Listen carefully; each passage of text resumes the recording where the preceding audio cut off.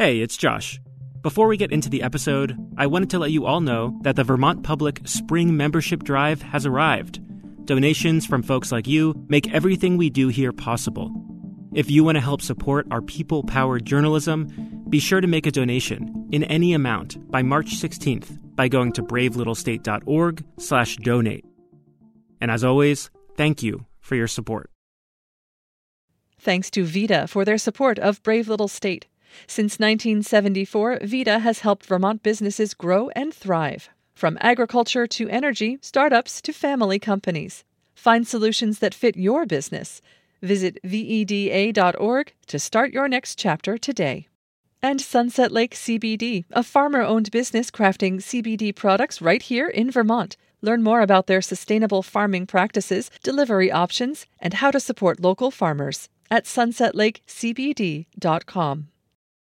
From Vermont Public Radio, this is Brave Little State. So why did you ask this question? What made you interested in it? I originally asked the question in August 2016. Okay. So I was thinking about it, and I was like, oh, yeah, I remember my landlord has a camp right on Mallett's Bay, and nobody could swim in the bay. And that's kind of what got me thinking, why is the bay not swimmable? This is Mike Brown. He grew up in Rutland, lives in Winooski now, and a while back, he started thinking about water quality in Vermont. In the news at the time, I recall hearing about Virgins in Rutland having wastewater issues. He'd hear stories about thousands of gallons of sewage being released into Otter Creek. My dad used to fish in the Otter Creek, and fishing in the Otter Creek at this point is unimaginable because it has sewage problems. And the idea of all this sewage started to preoccupy Mike. His brother Ben, too. Ben still lives in Rutland, he has a young daughter, and he'd hear about sewage overflows and get all stressed out. The next day, he would be grilling the local water municipal people about, hey, why are we dumping sewage? Just out of not understanding. I know that there are reports that you can find or be alerted to where it tells you, yep, we dumped so many thousands of gallons of raw sewage into your local water stream. And Mike was basically just wondering, what is going on here? And they're required to tell people, but they're not necessarily required to explain all the nuance of what's happening there. Are these system malfunctions? Did someone mess up and press the wrong button? And how is all this connected with pollution in Lake Champlain? What are we going to do about this problem? Because it's stopping us from enjoying the lake. Mike figured there were a lot of reasons, but he was hung up on sewage. He also knew Vermont's underground infrastructure is getting older. So he came to us with this question. How are we going to address the aging water sewage systems in Vermont? And then we put the question to public voting round, and you all voted, and it won. So this month, yes, we are talking about poop. We are talking about poop in the water. It's going to be that kind of show.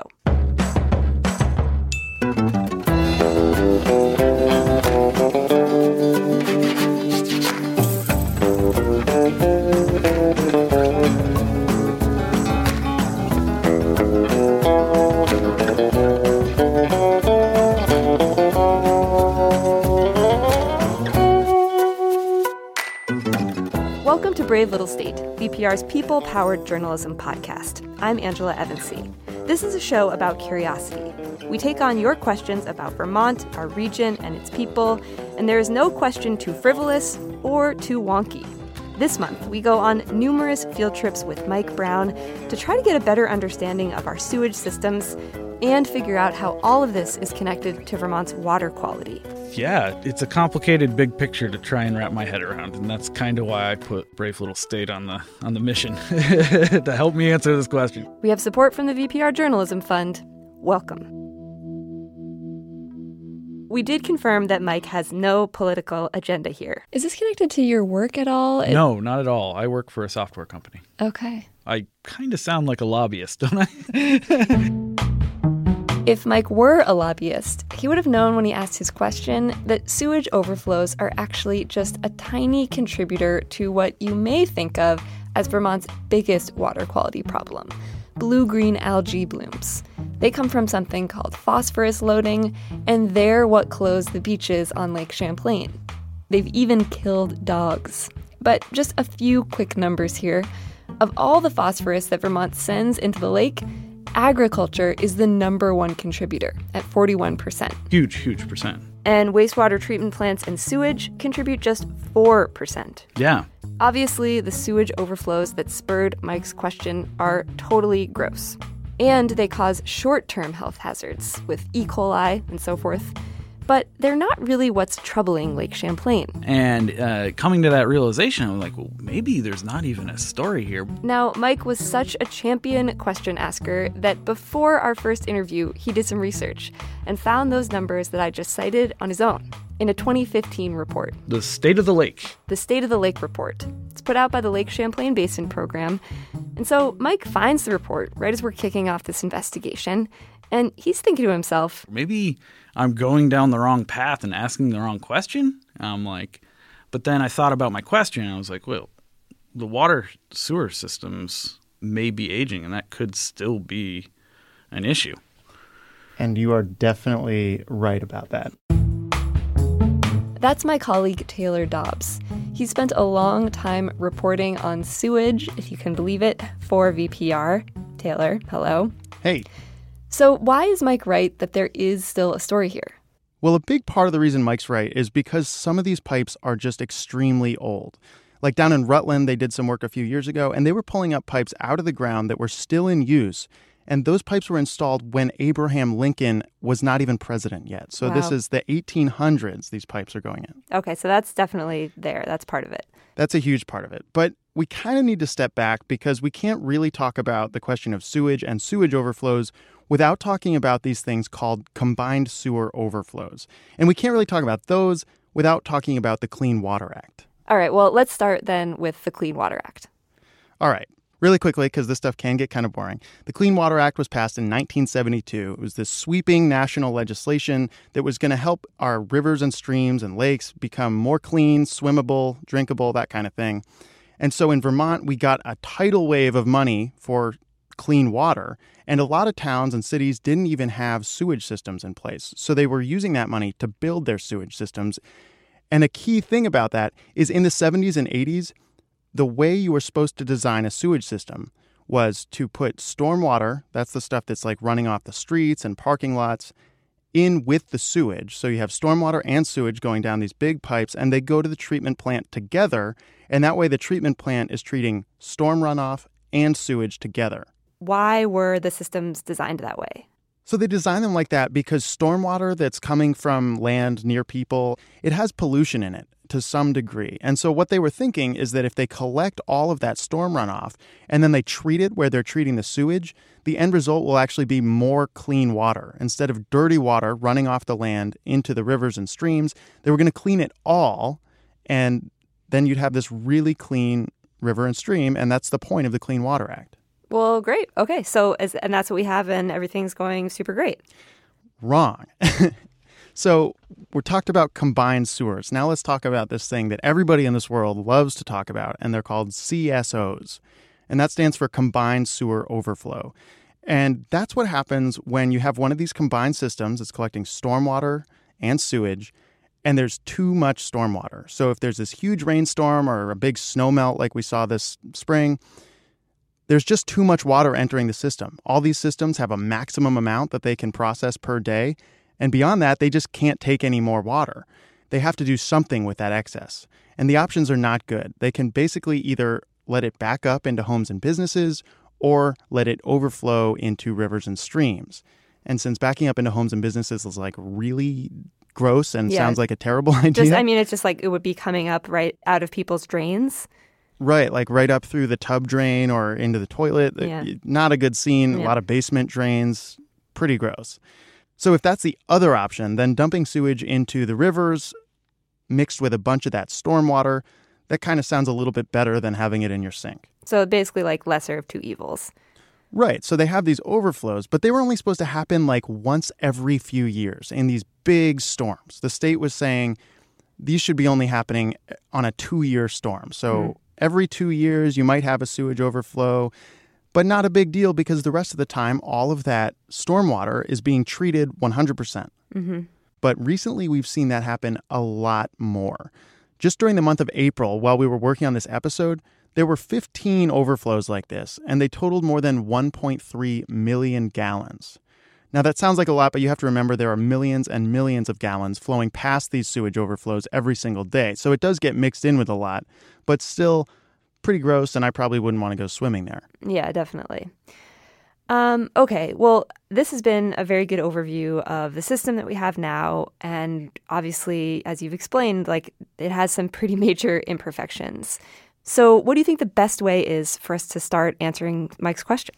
Well, it's coincidental that Mike is from Rutland because I've done a lot of reporting there on their systems, and they've been having some issues as well as making some upgrades. And so I was thinking we could start there. We're going to CSO number 1, lovingly referred to as Calvary Cemetery because that's where it is. We start by heading to Rutland to meet with Jeff Wenberg. He's the Commissioner of Public Works, and he takes us to one of the city's 4 CSO outfalls. This one is on the far end of Calvary Cemetery, right by Otter Creek. All right, just park right over here. And when those guys are standing, they're standing right on top. Not the most visible civic infrastructure. That's a good thing. This is a place we don't want any mischief. It's a big block of cement, kind of like a pedestal, with a heavy metal hatch on top. When you climb up on top and open the hatch and look down inside, you can see water shooting through a huge pipe. Like, you could stand up in this thing. Okay, that is the sewer. The water's heading to the city's treatment plant. See it flowing in that direction diagonally? Remember that a CSO is basically a junction. When there's too much rain in the lines, the system starts working differently. Instead of going to the plant, untreated stormwater gets diverted, along with untreated sewage, straight into the river. So this gate basically is set up so that when the water backs up high on the sewer side, it'll open up and allow it to overflow and go to the river.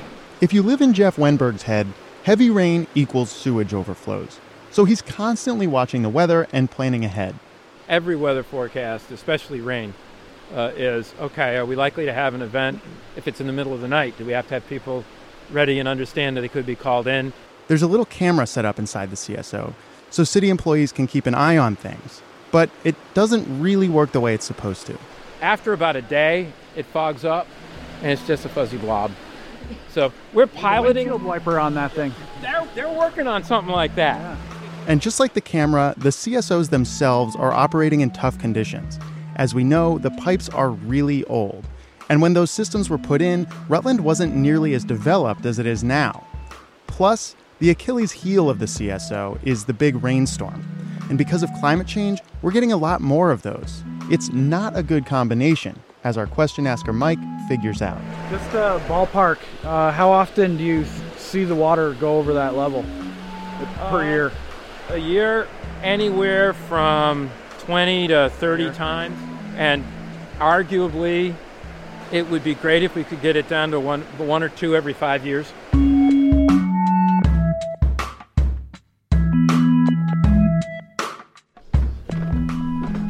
One way Rutland is trying to get that number down is by upgrading its systems. And technically speaking, it's totally possible to do this.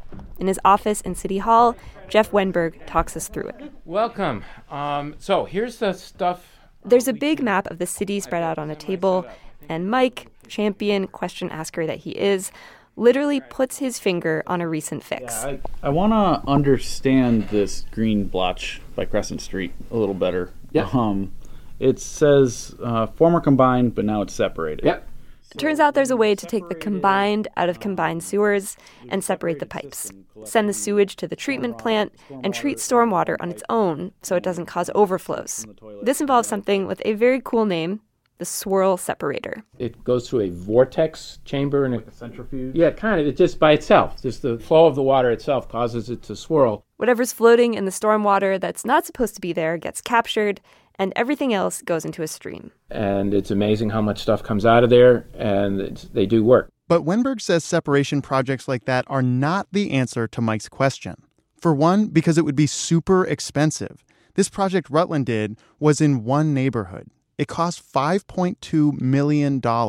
And it didn't even allow them to retire one of their CSOs. It just takes the load, so to speak, off part of the system. If we were to separate everything, on this map that's currently combined, you're looking at $120 to $150 million, and that's to get rid of 4 locations. That's just in Rutland. Across Vermont, there are about 62 other CSOs. Now, what about the other 62? Not only can we not afford it, it's bad policy. Bad policy, Wenberg says, because combined systems, when they're not overflowing, are doing a much better job than separated systems. That swirl separator really can't compare. It's not even remotely close to what's going on at the treatment plant. Wenberg jokes on tours that he gives that if he had to choose between drinking a glass of water from Otter Creek and a glass of treated water from the sewage treatment plant, he'd choose the treated water, though he did not demonstrate this for us. This is totally not the answer I was expecting, because when Taylor was telling me about this $5.2 million project that he's covered in the past, I fully expected to come down here and have you say, yep, we did it, it's working great, and now we just need money to do it 10 times over. Is that am I the only one who's surprised by this? Part of me, deep inside, wants to rail against it and go with the popular idea of let's never dump anything into the river. And what I'm trying to wrap my head around is the idea that it could be worse.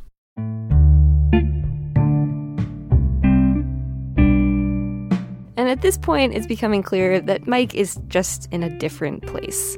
His opinion about all this is changing in real time. Like, rather than removing all of the quote-unquote spills, there's advantages that we're gaining in how much we're treating the stormwater versus the inevitable overflow that happens when a storm happens.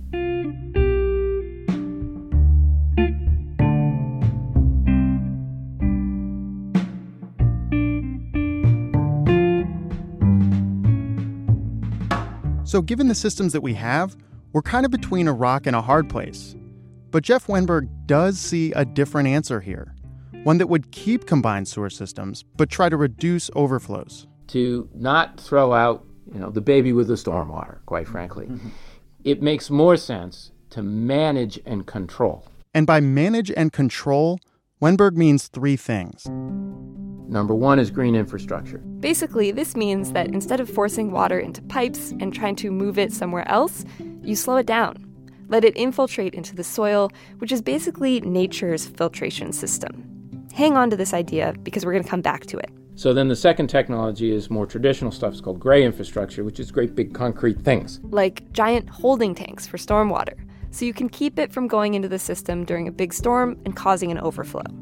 And third, there's a brand new one which is called real-time control, which has enormous promise. Fancy sensors, computer algorithms, inflatable dams, really high-touch monitoring and tweaking of the system. Jeff Wenberg says Cincinnati is doing a lot of this. And they've got a control room that looks like, mission control in Houston, for crying out loud. So, one more time, green infrastructure, gray infrastructure, and real-time controls. Yes, and I think if we use all 3 intelligently, we can make some dramatic progress here. Welcome to the wind tunnel. I know, seriously. We were particularly interested in green infrastructure. So Mike and I choose the most windy day to go to the Burlington waterfront to check out a cool system that they've installed. It's right by the skate park that's named after Andy A-Dog Williams. There's kind of an unassuming, I don't even know how to describe it, sort of looks like a catchment of water. What are we looking at here? This is considered a subsurface gravel wetland system. This is Jenna Calvi, the Stormwater Program Manager for the city of Burlington, which, it's worth noting, recently got approval from voters to spend $8.3 million on its water and sewer lines. And the water comes in through these pipes, and then the water will move laterally through the system.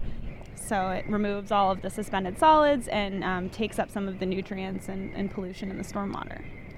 Okay, so I think that was like 50% layman's language and 50% stormwater technical management.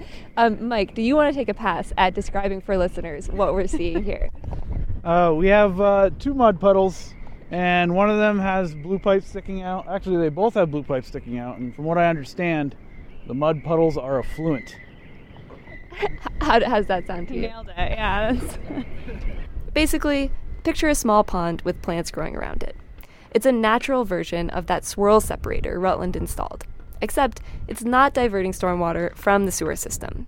Burlington has other projects that do that, but this one is just slowing down what would have run straight off the skate park and into the lake with no treatment. I mean, green infrastructure is a way to try to recreate more natural processes. Dan Albrecht is with the Chittenden County Regional Planning Commission and also Rethink Runoff, which is all about stormwater awareness and education. He says the idea with green infrastructure is to let stormwater do what it used to do. The key word here is infiltrate. Let the water seep right into the ground. As if there was not a parking lot there, or if your home were not there. Catchphrase you hear sometimes, slow it and sink it, So this gravel wetland is a nice example on a larger scale of what homeowners can do. And that's what Rethink Runoff is all about, helping regular Vermonters be a part of this shift. Instead of using downspouts and gutters to send all your stormwater into city pipes, create some rain barrels and rain gardens and deal with your stormwater right at home. The ideal state would be that folks think about stormwater the same way they think about recycling. Here's Jenna Calvi again. I mean, recycling has become such an integrated part of our lives. Everybody, for the most part, recycles. We know how to do it. We know what to do with it.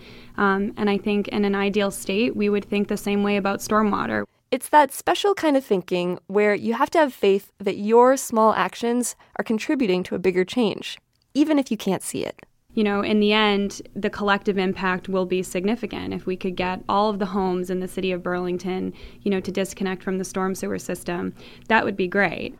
Great because it'd take the strain off CSOs, maybe reduce the number of overflows, and also great in terms of blue-green algae. If you think back to those phosphorus numbers we talked about earlier, 41% from agriculture, 4% from wastewater treatment, well, 18% comes from urban runoff. Things like parking lots, rooftops, driveways. So by slowing the flow, you're improving water quality in more ways than one.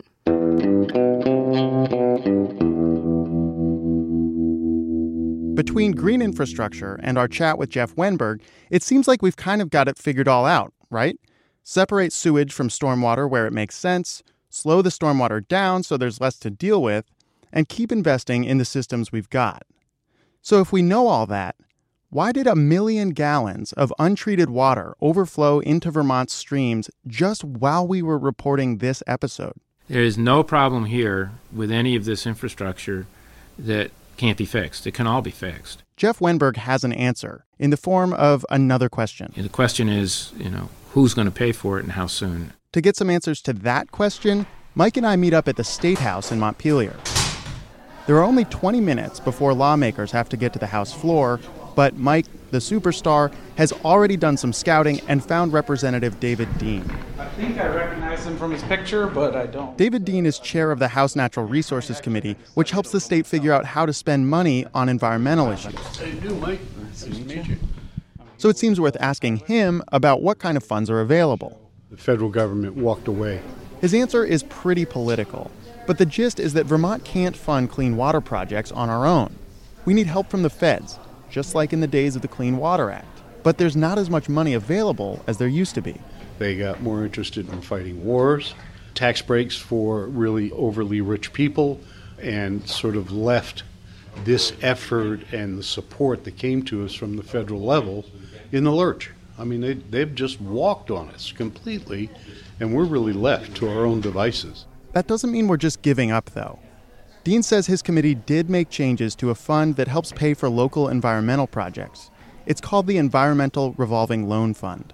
We've now included CSOs, so they are now an eligible activity through that fund. In other words, communities can use the fund to get loans for projects like that combined sewer separation Jeff Wenberg told us about in Rutland. But Representative Dean says that's not the silver bullet either. So we've increased the amount of resources available. Is it catching up with the problem? No. I mean, the problem is still ahead of us, but we have directed additional resources to try and deal with it. But there are other sources of money, too. A 2015 state law known as the Vermont Clean Water Act created a new fund completely dedicated to cleaning up Vermont waterways. So, why isn't Dean's Natural Resources Committee throwing money at the sewer overflow issue? What we're looking at, how do I say this? The best bang for the buck in terms of reducing nutrient loading and even E. coli levels is non-point source pollution. Non-point source pollution is all the water pollution that isn't flowing out of a pipe. This isn't the water coming from sewage overflows. This is water running off the land, running off of agricultural fields, running off of stockyards, running off of parking lots and buildings and roads. And what Dean is saying is that the best value the state can get in terms of cleaning up water pollution has nothing to do with what we've been talking about so far. And if you think about it, that makes a lot of sense. Remember, sewage makes up less than 4% of the phosphorus problem in Lake Champlain, and phosphorus is pretty much synonymous with water pollution among Vermont's policymakers. So of course most of the money is going to preventing the 96% of pollution that isn't sewage. Dean also gets that decisions in the past are the reason that we're dealing with sewage overflows in the present. This is not a failure of someone or some institution or whatever to lead us to the combined sewer overflow problem that we have. The systems were designed to do exactly that. And now we've got to redesign and rebuild them, along with dealing with the aged infrastructure. But that doesn't mean he's ignoring sewage overflows. Dean is signed up for automated alerts from the Agency of Natural Resources, so he gets an email every time there's another overflow. Those notifications are handy if you're going swimming or fishing, but I asked David Dean why he's signed up for them, sitting in the State House all day. His answer was surprisingly philosophical. It reminds me that no matter how right you think you are, you may not be right. There may be something out there that you're not anticipating. It's what gives me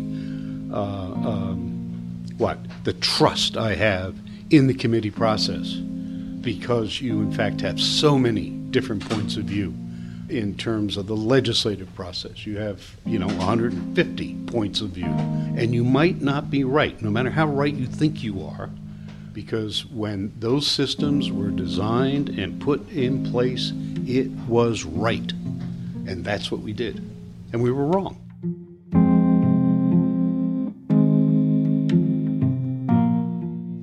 Okay, now we go back and try and fix it. So what I'm reminded of is, don't be too sure. Listen to other people. Wise words to live by, whether you're talking about sewage or pretty much anything else. Thank you very much for your time, Dean. I'm headed to the floor. All right. Yep, I'm holding you up. Thank you very much. Yep. What David Dean said will be worth keeping in mind as Vermont tries to solve its water quality problems. Because as you've heard, the answer to Mike's question is very complicated, and there really is no easy fix. I get those overflow alerts too. And right before Mike and I met up at the State House, an alert came in on my phone. Rutland had had an overflow.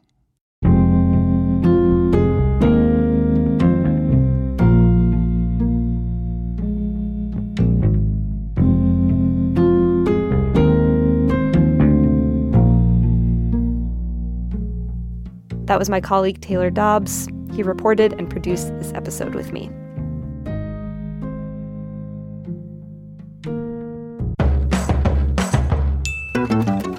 Thank you so much for listening to the show this month. You too can sign up for sewage overflow notifications and learn about how you can infiltrate stormwater on your property with help from Rethink Runoff. We've got those links up at bravelittlestate.org. While you're there, you can also submit a question of your own and vote on the one you want us to tackle next. Brave Little State is a production of Vermont Public Radio. We have support from the VPR Journalism Fund and from VPR members. If you like this show, consider becoming one. Our editor is Lynn McCrae, and our theme music is by Ty Gibbons. Other music in this episode was by Poddington Bear and Blue Dot Sessions. Music selection this month by Liam Elder Connors, and we had engineering support from Chris Albertine. I'm Angela Evansy. Next month, we'll be back with a question from Hannah Linder Finley of Westminster West. What is it like to be a migrant worker in Vermont? Until then, remember to be brave and ask questions.